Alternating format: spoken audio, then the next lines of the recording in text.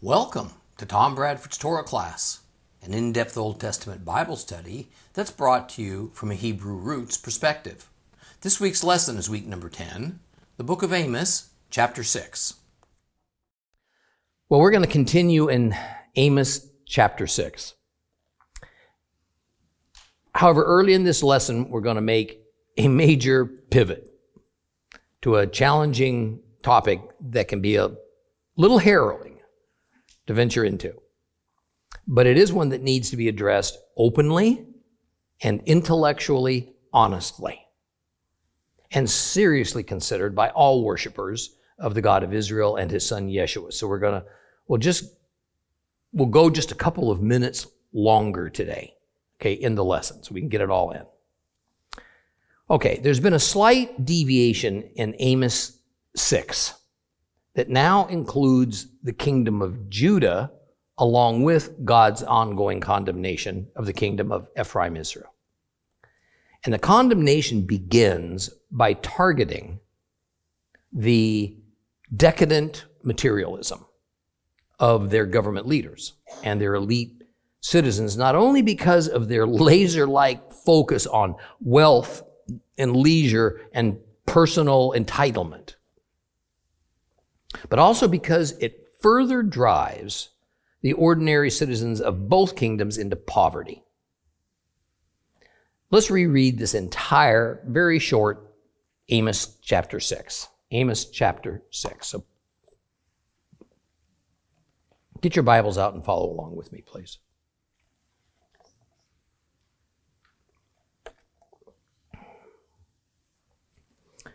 Woe to those living at ease in Zion, to those who feel complacent on the hills of Shomron, that's Samaria.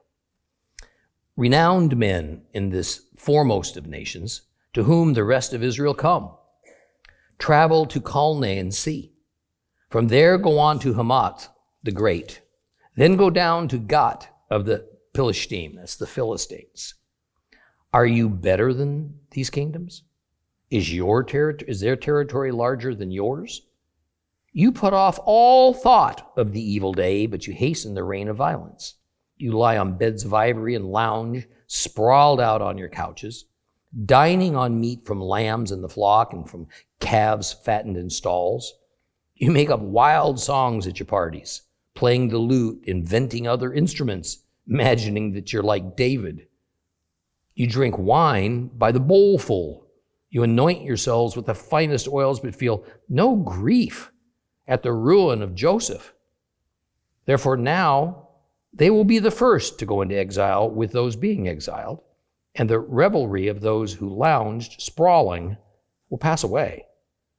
Adonai Elohim swears by himself, says Adonai Elohim Sevaot. I detest that Jacob is so proud. I hate his palaces. I will hand over the city along with everything in it. And when that day comes, if 10 men remain in one house, they will die. And if a dead man's uncle, coming to bring the corpse out of the house and burn it, finds a survivor hidden in the inmost recesses of the house and asks, is anyone else there with you? Then when he receives the answer, no, he will say, don't say anything more, because we mustn't mention the name of Adonai. For when Adonai gives the order, great houses will be shattered, small houses reduced to rubble. Do horses run on rock? Does one plow there with oxen? Yet you have turned justice into poison, the fruit of righteousness into bitter wormwood. You take pleasure in worthless things. You think your power comes from your own strength. But I will raise up a nation against you, house of Israel, says Adonai Elohim Sevaot, and they will oppress you from the entrance of Hamath to the wadi of the Arabah. Well, as we concluded our last lesson, the subject was the nearly daily eating of meat that the rich enjoyed. Now, I pointed out that the diets of ordinary Israelite citizens only included meat from cattle and sheep a few times per year. Their source of animal protein was nearly exclusively fish. Rather, the ordinary citizens usually only ate meat at the time of the biblical feasts, when it was required to sacrifice a sheep or a goat or a cow, maybe a bull.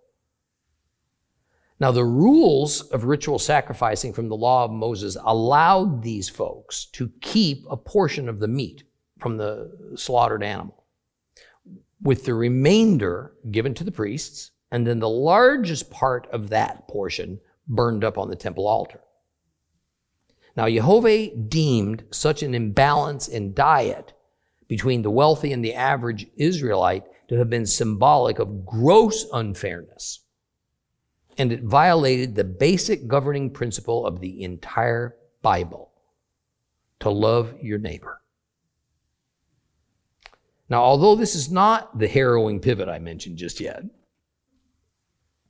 I do want to take a few minutes to sermonize on an issue that since the fall of Adam and Eve has always been part of life on earth and human society. The issue concerns money, wealth, generosity, and charity. Now, since this sticky issue will remain with us until Yeshua returns to rule and reign, while he was still on earth, he offered a severe warning about this topic that is all too often merely offered as merely a regular Christian platitude, but only sometimes is it actually taken seriously. We read this in Matthew 6:19 through 24. Do not store up for yourselves wealth here on earth, where moths and rust destroy and burglars break in and steal. Instead, store up for yourselves wealth in heaven, where neither moth nor rust destroys and burglars do not break in or steal. For where your wealth is, there your heart will be also. The eye is the lamp of the body. So if you have a good eye, that is, you're generous, your whole body will be full of light. But if you have an evil eye, if you're stingy, your whole body will be full of darkness. If then the light in you is darkness, oh, how great is that darkness. No one can be a slave to two masters, for he will either hate the first and love the second, or scorn the second and be loyal to the first. You can't be a slave to both God and money. Now, it can be most challenging in modern Western societies to figure out exactly how to put this complex instruction of Christ into action. I mean, standards of living and sources of income and how societies and cultures are structured are so vastly different today than they were 2,000 years ago and more, that we must be discerning as well as deliberate in the application of this obviously important commandment of God. Now, the first thing for us to grasp is that the Bible never rails against the idea of gaining wealth and abundance. Rather, the issue is how it's obtained and what is done with it. And overriding even that is how much of our life's focus is supposed to be given to obtaining and maintaining wealth. Now, I want to be clear. The humanist, socialist idea of no one having more than anyone else, that the government should see to it, that all should have equal wealth to the lowest common denominator, is not at all what Christ is suggesting. Jesus is telling us that our mental focus and our energies are to be spent much more on building up things that are of value in the kingdom of heaven than on earth. This does not mean that somehow mystically some items and objects that we can purchase have any actual intrinsic value in heaven whatsoever, or that some material items are in some way greater in worth in heaven than what their monetary worth might be on earth. Rather, the idea is that it is the value of a person's virtuous and compassionate actions and deeds as measured in terms of God's economy that has the greater value. And so is, in a certain sense, therefore stored up in heaven. These are the things of eternal rather than material value. Now, at the same time, Yeshua goes on to speak about being generous, not stingy, on earth, and is, of course, speaking at that point about material things. And when he says that the eye is the lamp of the body, it is a Hebrew expression. It's not to be taken literally. A good eye is a generous eye, an evil eye is a stingy eye. And since in this expression the eye is compared to a lamp, a light, then it is that the type of eye we have indicates whether our souls are full of light or they emit darkness, no light at all. Our generosity, our compassion towards others demonstrate that we have enlightened souls, while the lack of those virtues indicates that our souls are full of darkness and wickedness. Now, the bottom line that Yeshua arrives at on this matter is explained when he says, no one can be a slave to two masters. For he will either hate the first and love the second, or scorn the second and be loyal to the first. You cannot be a slave to both God and money. Now, while mostly self-explanatory, he simply means that if our life focus is on obtaining and maintaining wealth, then we will necessarily shun being generous and compassionate. There is no way we can be equally focused on two things that in God's economy are opposites. It operates much like a teeter-totter. Finding a good balance is near to impossible. So, one end is always up, and therefore the other must necessarily be down. We all want to live decently, all of us. To have as few financial worries as possible. Who doesn't? And attaining this involves hours every day of going to work, as well as demanding a goodly portion of our attention as we attempt to produce something of value that earns us money to live on. Being wise in our choices, determined in our hard work, and blessed by God can and often does lead to building up our wealth. No matter the era, working and toiling much of our waking hours has been necessary to provide a good living for ourselves, for our families. And God expects that of us. However, our good fortunes are also to be used for more than only our own personal or family needs and wants. There are those people who have their basic needs going unmet, and they need care.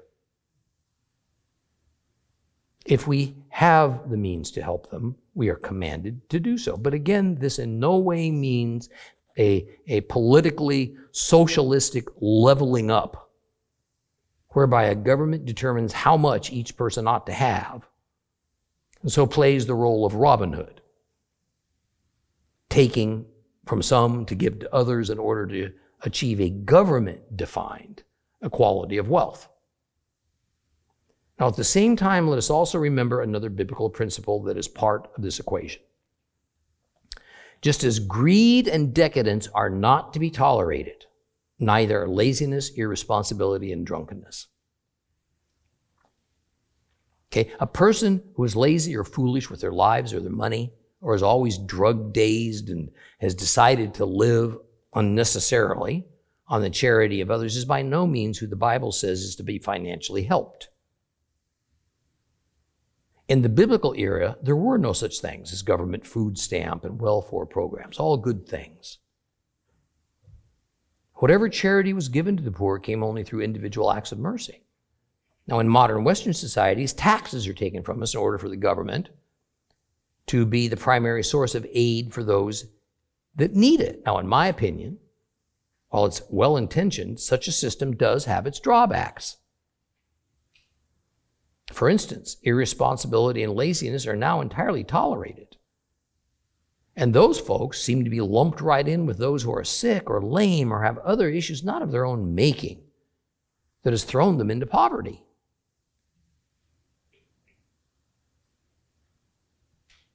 Some nations, such as France, whether completely capable persons decide to work for a living or not, it's up to the government to provide a basic living for them if they decide against working. It's their choice. The philosophy is that if a person is essentially forced to work in order to provide for themselves, it amounts to slavery. Now, such a societal viewpoint, I think, is pretty extreme. Nearly all Western societies are moving towards a belief that all people, regardless of their reason or their circumstance, are owed a basic living. Now, this philosophy is thoroughly anti-biblical. God does not approve of this approach. I could quote to you literally dozens of scripture passages that address this head on, especially in Proverbs. But for the believer, I think the following sums it up the best. And you can find this in 2 Thessalonians 3, verses 11 and 12. We hear that some of you are leading a life of idleness, not busy working, just busybodies. We command such people, and in union with the Lord Yeshua the Messiah, we urge them, settle down, get to work, earn your own living. I think that sums it up pretty well.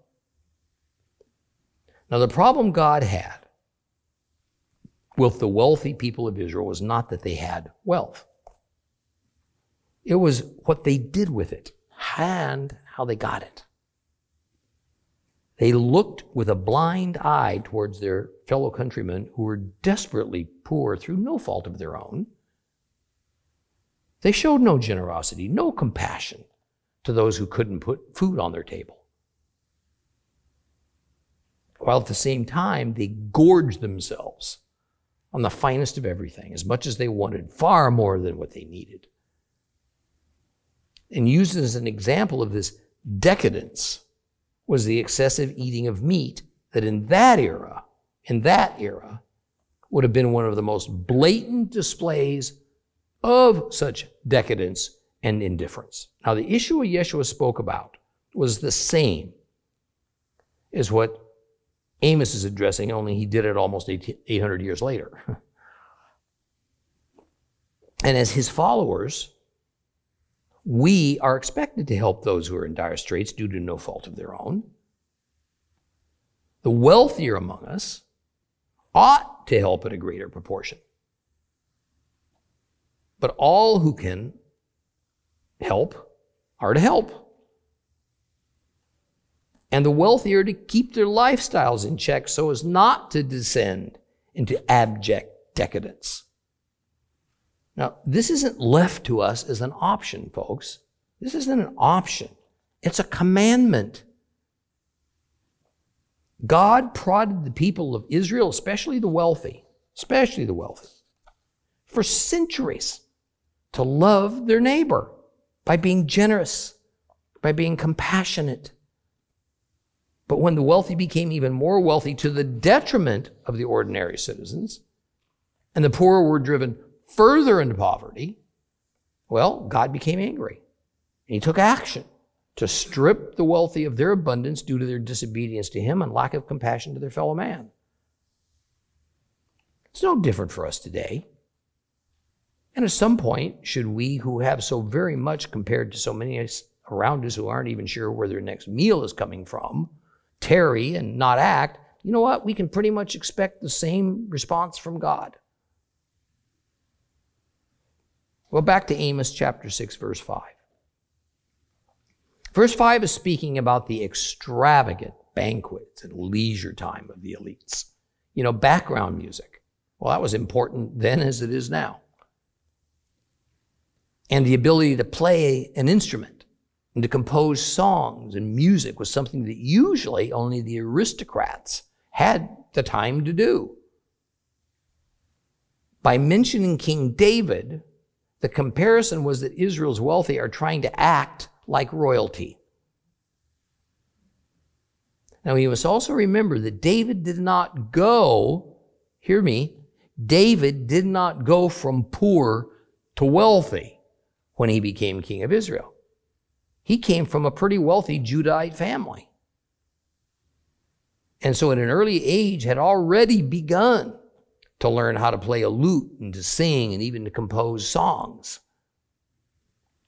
King David was the historic gold standard of kings for the people of Israel. And so God accuses all of Israel's wealthy of striving to become like David in that regard. Now in verse 6, after chastising the wealthy over their eating excesses and their musical indulgences, Amos turns to their drinking habits. And as with the issue of money, simply having some wine is not wrong. It's a matter of excesses. Thus, as a means of highlighting that excess, Amos says that not only do they regularly drink wine, they drink it bowls full at a time. The picture then is that they drink so much wine, they just give up drinking from goblets and instead drink directly from the wine casket. Now, saying that they, the elite, anoint themselves with the finest oil is referring to the normal practice of rubbing olive oil on one's skin and scalp. All but the poorest of Israel did this mostly because it killed the ever-present problem of lice infestation. Kind of icky, huh? Of course, in addition to hygiene, it also had the property of soothing dry skin, moisturizing a female's skin so that it was softer to the touch. Now, the issue then is not of the use of olive oil for this purpose. The issue is that they use the finest oil. Olive oil has always come in various levels of purity and quality. Today we call these levels virgin, extra virgin. Even the source of the oil matters a lot. The better the grade of oil, the better the food was that was cooked with it tasted. So the idea is that rather than the elite using the typical lower grade oil to rid oneself of lice, they use the more conspicuously expensive high grade oil, normally used for cooking as but a moisturizer and a lice killer. In other words, needless, graphic extravagance. Now, there's one other aspect of these expensive indulgences that the ancient Jews would have noticed that we probably don't. It is that God, in earlier verses, said that Israel ought to be in mourning. They needed to be in mourning for how far from righteousness they had fallen. And because of the catastrophes that he has promised are soon going to befall them, it was traditional that abstinence from the finer things of life during a required period of mourning was to be observed. Now, although taken from a slightly later period, we read this from the book of Daniel. Daniel 10, verse 3. I had not eaten any food that satisfied me. Neither meat nor wine had entered my mouth, and I didn't anoint myself once until 3 full weeks had passed. It is of no coincidence that what Daniel mentioned is something he deprived himself of as he was in mourning.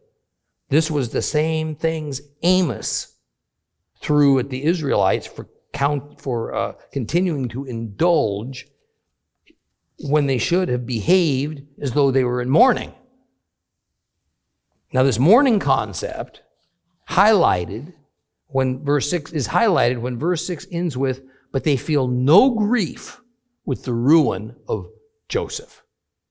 Now, I've pointed out in much earlier Torah class lessons that if one looks at the names of the tribes that form Israel, we find the conspicuous absence of Jacob's favorite son, Joseph, Joseph's missing from the list.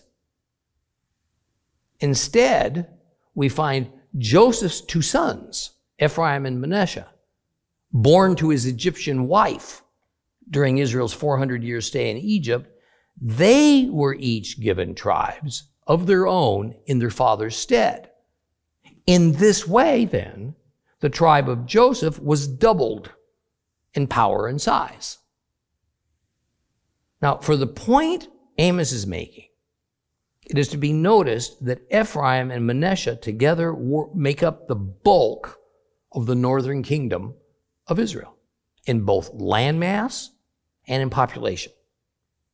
So, while Joseph was intended to receive a double portion inheritance from his father, Jacob, and that's reflected, again, in the two tribes of Ephraim and Manasseh, his sons, now the rebellion of Israel has brought that intention of a great blessing for Joseph to ruin. Well, verse 7 begins with the word, therefore. Now, therefore is a standard word used in prophecy to announce the judgment sentence for the crimes that were committed. And since the main subject in Amos 6 has been the elite, the wealthiest of Israel who slather themselves in only the choicest of everything, therefore it is they who will hold the choicest of places and the columns of exiles as they leave the land. They will be at the front. The leaders of Israel will lead the people into exile from the front. That isn't where they want to be. Then this section of chapter 6 then concludes with the notice that the elite won't be able to avoid the same fate as all the lesser, ordinary Israelite folk.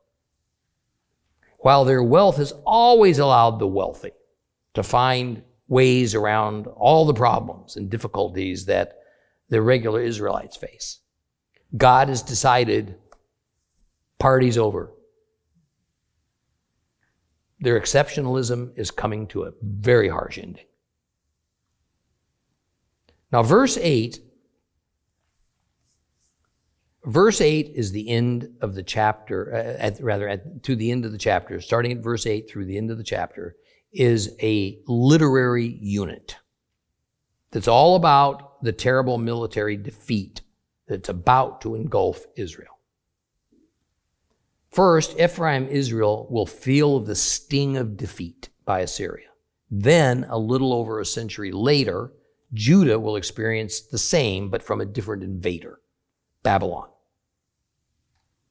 And this next oracle begins with an oath that God makes in his own name. Literally begins with saying, by God's life. This is just basically the equivalent of saying, by himself. But there is more here than meets the eye. God references himself in a couple of ways. And in both cases, the English rather obliterates what is actually said. He calls himself Lord Yehovah. Second, he adds to his identity by saying, Yehovah Elohim of hosts. Now, I want to take this opportunity to focus on the term Elohim, which is nearly always translated in our English Bibles as simply God. At other times is as gods, plural. That, within traditional Christianity, inevitably carries with it the sense of them being false gods. Now, I contend that there is quite possibly, even probably, a different picture of what this word Elohim actually means to impart to us than what we have historically thought within Judeo-Christianity. And just like a few lessons ago when we dealt with the word Nephilim, taken as the Bible intends, not as historical Christianity has changed it into, it answers so many challenging questions that comes from the words of a number of biblical passages. Words that we traditionally gloss over because to take them at face value feels most uncomfortable to us, especially now in the modern age of enlightenment. So, we're going to detour for a while by opening yet another can of worms. And the wormy subject concerns the biblical meaning or meanings of Elohim. Now, I want to first prepare you by admitting that some of what I say might feel uncomfortable, if not shocking, even almost heretical to you. I believe, however, that by the time we're done, you'll see that if there is any heresy at all in it, that it would be heresy towards some long-held man-made doctrines. Certainly not heresy to God's Word.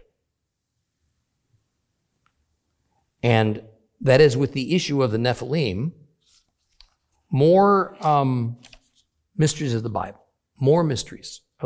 will be answered. And they're going to finally make sense. Now, I further want to state, for the record, nothing that I'm about to say in any way challenges the notion of Yeshua as God's Son or as our Lord and Savior. Nor does it address the substance of God himself, nor does it challenge the reality of his plural nature. Okay? So just keep that at the forefront of your minds as the worms start to crawl out, in order that you not assume something, that you think I'm saying something that I'm not. Okay. Open your Bibles now. I want you all, please, open your Bibles to Psalm 82. Psalm 82.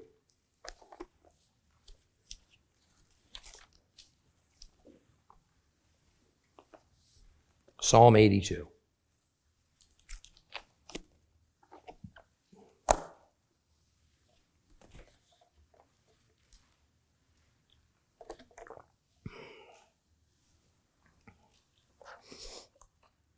Starting at verse 1, a psalm of Asaph.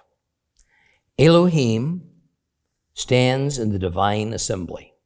There with the Elohim he judges. How long will you go on judging unfairly, favoring the wicked?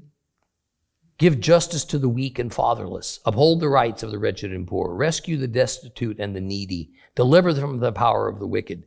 They don't know. They don't understand. They wander about in darkness. Meanwhile, all the foundations of the earth are being undermined.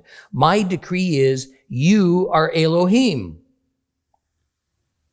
sons of the Most High, all of you. Nevertheless, you will die like mortals. Like any prince, you will fall. Rise up, Elohim, and judge the earth, for all the nations are yours. Now, if you read and listened to that closely, those words ought to have raised some questions in you. If you didn't, go back and read it again. There are a few different ways that translators have chosen to interpret especially that opening verse. Now, you've heard from the Complete Jewish Bible, now hear it from the RSV, one of the more widely distributed Bibles among traditional churches. Listen to that. Just the opening verse. A psalm of Asaph. God has taken his place in the divine council. In the midst of the gods, he holds judgment. What does that do for you? Other versions, such as the NRS, say essentially the same, and I can assure you that when you read the Hebrew, this is correct. So what are we to make of God taking his place in the divine council, which is further elaborated when the psalmist says, in the midst of the gods, he holds judgment? Divine council? Gods? If this were the only place in the Bible that we are confronted with such statements, perhaps we could owe it to a copyist error or something else. But by no means is that the case. Adding back in the Hebrew word that's at the core of our topic now, which is Elohim, the verse reads, Elohim has taken his place in the divine council. In the midst of Elohim, he holds judgment. Now, Elohim is the most used name or title in the Old Testament for God, second only to his formal name, Jehovah. In this verse of Psalm 82, we see the word Elohim used twice. The first time it is said to mean God, the standard Judeo-Christian God. And the second time it means, what exactly? What does it mean? And unless we accept the translations of some Bible versions that attempt to say, God has taken his place in the divine council, in the midst of God he holds judgment, which is just nonsensical on its face, then how are we to understand what's being communicated here? Now, to arrive at an answer, the next issue we have to necessarily tackle is, what is this divine council? Now, the majority of historical Christian scholarship says it just means a council of humans. Or, alternately, this is talking about the Trinity. That makes no sense within the context it is given, especially when we read that God says these Elohim have become corrupt over the nations of the earth. But even more, verses 6 and 7 say these Elohim who form the divine council, although being sons of God, will instead, what? Die like mortals. One has to work awfully hard to filter out what is plainly before us. But over the centuries, much filtering out has been done in order to uphold church doctrines that simply do not fit what the Holy Scriptures plainly say. Dr. Michael Heiser once said, we've been trained to think that the history of Christianity is the true context of the Bible. But Christian history is not the context of the biblical writers. Now that ought to be self-evident, since Western Roman Christianity didn't even exist until the 4th century, hundreds of years after Yeshua's death. And the Bible itself and Old and New Testaments have been written over a time span of from 300 to 1500 or more years earlier than that. In church and synagogue, we have no problem talking about a supernatural world. None at all.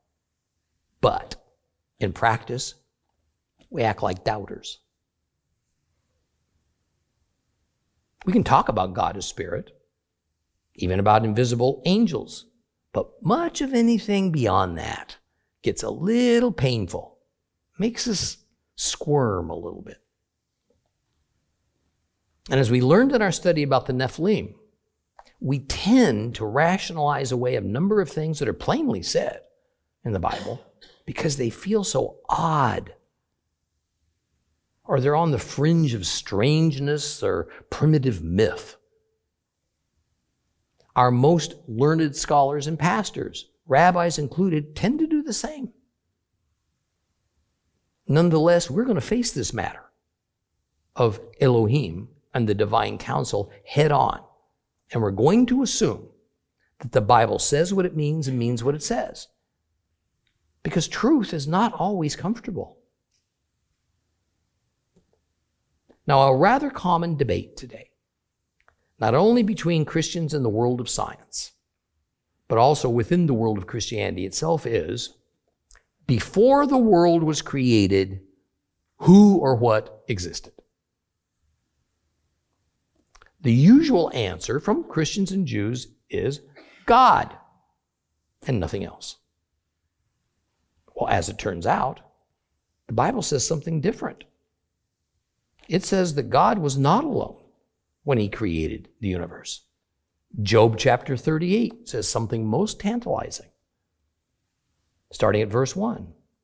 Then Adonai answered Job out of the storm, "Who is this darkening my plans with his ignorant words? Stand up like a man. Brace yourself. I'm going to ask you questions and you're going to give the answers. Where were you when I founded the earth? Tell me if you know so much. Do you know who determined its dimensions or who stretched the measuring line across it? On what were its bases sunk? On who laid its cornerstone? When the morning stars sang together, all the sons of God shouted for joy." Did you catch that? What does this passage plainly say? It says that when God laid the foundations of the earth, the sons of God were already there with him, as were the morning stars, who sang praises as God created the universe. Now, clearly the reference to morning stars singing are not to lifeless balls of burning gas up there. Rather, they are to mysterious spirit beings. And just as clearly, the sons of God are certainly not human beings, since they were there prior to creation.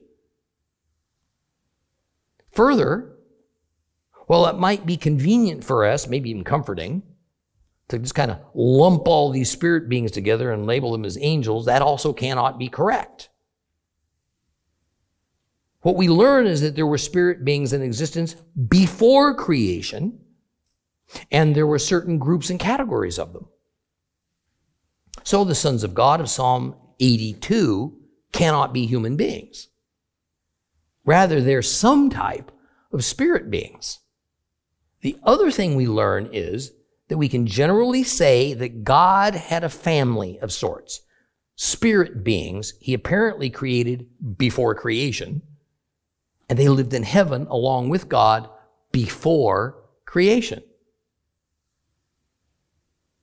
Now, in order for us to have an honest discussion about this, yet accomplished in a way that doesn't shock or offend so much that we just kind of shut down and zone out, I want to use the term divine beings to characterize and define these various spirit beings, and you're going to see why later on in this lesson. Now, I realize the term divine beings is a rather nondescript name for them, but it at least acknowledges that whatever they consist of, they're definitely not fleshly. They are spirit. Now, going back to Psalm 82, verse 1, where we find the Hebrew word Elohim used twice. Elohim is, according to Hebrew grammar, a plural. Okay? The I am that ends that word makes it mean more than one. Yet some 2,000 times in the Bible, this plural word is used as though it were singular. One. And when this occurs, it is said to refer to the one God, Jehovah. Thus, this word Elohim can be used either as a plural or a singular, and the only thing that can tell us which is the context. Now, this isn't a strange or rare thing. English words such as deer, fish, dice, fruit, lots more, well, they are both singular and plural. It's the context in which they are used that helps us to interpret a word and its meaning as whether it's single or plural, singular or plural. Now, clearly in this verse, the first use is singular. It's God, since it points to a single entity. But the second use is plural, gods, with an S, because it speaks to an assembly of entities. So might Psalm 82 be God essentially talking to himself as the Trinity? God talking, in other words, to the other two members of the Trinity? Not a chance. If that were the case, then we have two members of the Trinity who are said to be corrupt. So they're going to be punished by dying like mortal men instead of living eternally. Anybody want to sign up for a corrupt Trinity? Okay, don't see any hands out there. Me neither. So we have to discard that option. But even more, then Psalm 89 blows a hole completely through any false notion that these Elohim, sons of God, mentioned in Psalm 82 that form the divine council are human men. Listen to Psalm 89, verses 6 through 8. Let the heavens praise your wonders, Adonai, your faithfulness in the assembly of the angels. For who in the skies can be compared with Adonai? Which of these gods can rival Adonai? A God dreaded in the great assembly of the holy ones and feared by all around him.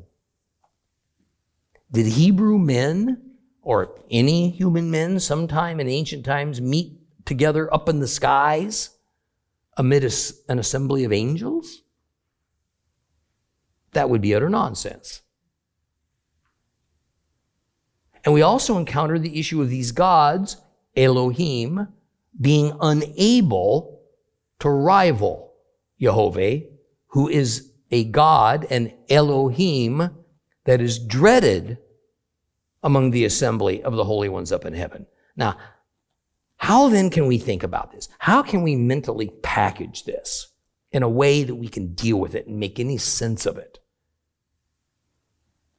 I suggest that we begin by simply stipulating the clear and the obvious, that the holy ones, the sons of God, the Elohim, the assembly in the skies that the Bible speaks about are divine spirit beings. They're not human beings. That's easy enough. So to move this subject along concerning the word Elohim, let's see then the various ways the Bible uses that word. It is used first when it's referring to Jehovah, God of Israel. Second, when it refers to Jehovah's divine counsel. Third, when it refers to gods and goddesses over other nations. Fourth, when it speaks, and this is an interesting one, when it speaks of the spiritual essence of the prophet Samuel after he had died. We find that in 1 Samuel 28:13. And fifth, it is also rarely used to speak of angels. Now, we can also find verses that draw comparisons between Jehovah, God, and Elohim, gods, little g gods. Exodus 15:11. Who is like thee, O Lord, among the gods? Who is like thee, majestic in holiness, terrible in glorious deeds, doing wonders? 1 Kings 8:23. O Lord God of Israel, there is no God like thee in heaven above or on earth beneath, keeping covenant and showing steadfast love to thy servants who walk before thee with all thy heart. Psalm 97:9. For thou, O Lord, art most high over all the earth. Thou art exalted far above all the other gods. Now, if you're like me, and like the vast majority of Christians and Jews, then whenever we encounter the word gods, again, little g, gods, in the Bible, we subconsciously insert the word false or non-existent before it. That is, we think that this is speaking about something that doesn't actually even exist. So here's the first harrowing question for you. Is that actually the case? Is that actually the case? That Jehovah is the only Elohim in existence? In existence. That there is only one Elohim, and talk of any more Elohim is fantasy or it's myth. Well, in the Torah, we find this in Deuteronomy 32:17. They sacrificed to demons, not to God, to deities they'd never known, to new ones even recently arrived, whom your ancestors had not feared. The Hebrew that gets translated to English at demons is shadim. Now, there's not much agreement in the academic world about just what the Shadim were exactly. Now, for today, we only need to acknowledge that whatever they weren't humans, nor were they wooden or stone idols. They were real, living spirit beings, likely evil spirit beings. But what do we do then with the several statements in the Old Testament that there are no other gods, no other Elohim beside me or before me? Now, Christianity has for centuries used those scripture statements to make the claim that this eradicates any possibility of any other gods, any other Elohim existing on any level at any time whatsoever. But is that actually what the scriptures say? These scripture statements do not say that no other Elohim exists. Rather, they say that these other Elohim are not comparable to, nor are they the most high God, which in Hebrew is the most high Elohim, Jehovah. Then there is the matter of the biblical statements that we all know. God is the God above all gods. Now, think about that for a minute. Is this just hyperbole? How can God be above all beings that don't exist? If other gods, Elohim, are completely non-existent, then are we saying that God is greater than beings that aren't real? Is that what we're saying? Let's pause now to catch our breath. See, here's the thing. The term God and gods are both attempted translations of the Hebrew word Elohim. And within our Judeo-Christian faith, we rail at the idea that any more than one God, whether that's big or little g God, exists in any strata, in any dimension. And when we start to think of gods, see, our minds instantly run to the Greek pantheon of gods, or to the several Baal god systems, and so on. Then we shut down our minds, and we close our ears to any meaningful discussion of the matter. What do we do? Why do we do that? The issue, I think, is really with semantics, which is why a little while ago, I suggested that perhaps we ought to stop translating the Hebrew word Elohim as gods and instead translate it as divine beings. This way, we cannot offend ourselves, all right, or others by speaking about the possible existence of many gods. In historical, traditional Christianity, we see the term God as meaning the highest being of any kind in existence, and thus to speak of other gods is like saying there are other beings on or near God's level. That is, it's a repudiation, if you would, of our belief in monotheism. Now, this is something that we need to put to rest. In fact, often in the Bible, Jehovah is spoken of as the Most High God. In Hebrew, the Most High Elohim. How does one even think about something that is most high if there's nothing in existence that's less high? Okay, let's take this exploration of the term Elohim in another direction. I want you to listen as I read to you a familiar passage in Genesis chapter 1, verses 26 through 28. Then God said, "Let us make humankind in our image, and the likeness of ourselves, and let them rule over the fish in the sea, the birds in the air, the animals, over all the earth, and over every crawling creature that crawls on the earth." So God created humankind in his own image. In the image of God, he created him, male and female, he created them. God blessed them.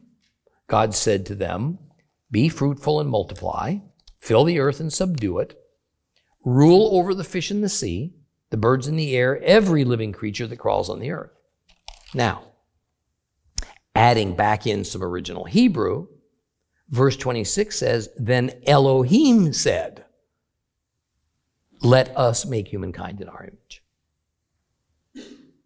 See, this statement about us making humankind has always been perplexing. And the pat Christian answer that was developed over the centuries is that the us is referring to the Trinity.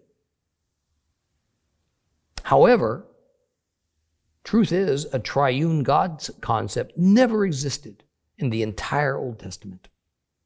You won't find it anywhere. So this is certainly not what Moses had in mind when he wrote this down, nor would any reader have thought of it that way. See, what this is doing is this is reading a later Gentile Christian understanding back into a passage that had been written well over 1,000 years earlier. Look at Genesis chapter 3, verse 22 and 3:23. Adonai, God said, see, the man has become like one of us, knowing good and evil. Now to prevent his putting out his hand and taking also from the tree of life, eating and living forever. Therefore Adonai, God sent him out of the Garden of Eden to cultivate the ground from which he was taken. Now listen, there's only two places in the Bible where God seems to be speaking of himself as a plurality. And this is the Christian perception of the meaning.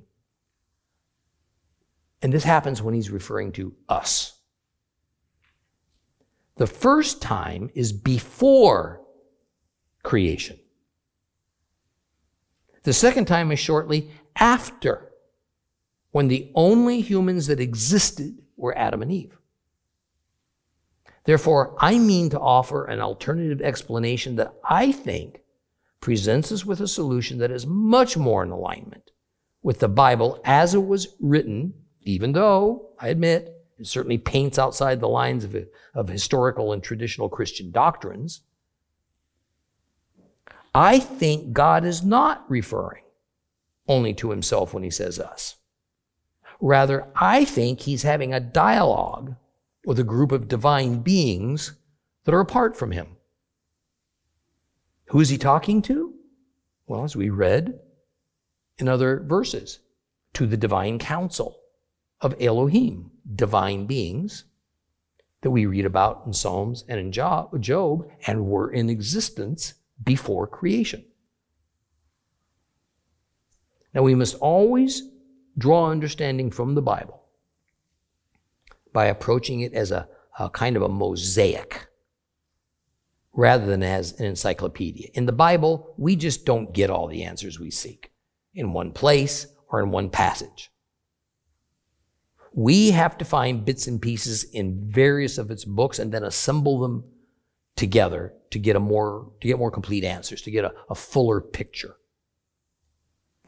Now, even though the book of Genesis does not speak of a divine council of Elohim that was with God at the time of creation, well, Job and the Psalms plainly do, but it's just too upsetting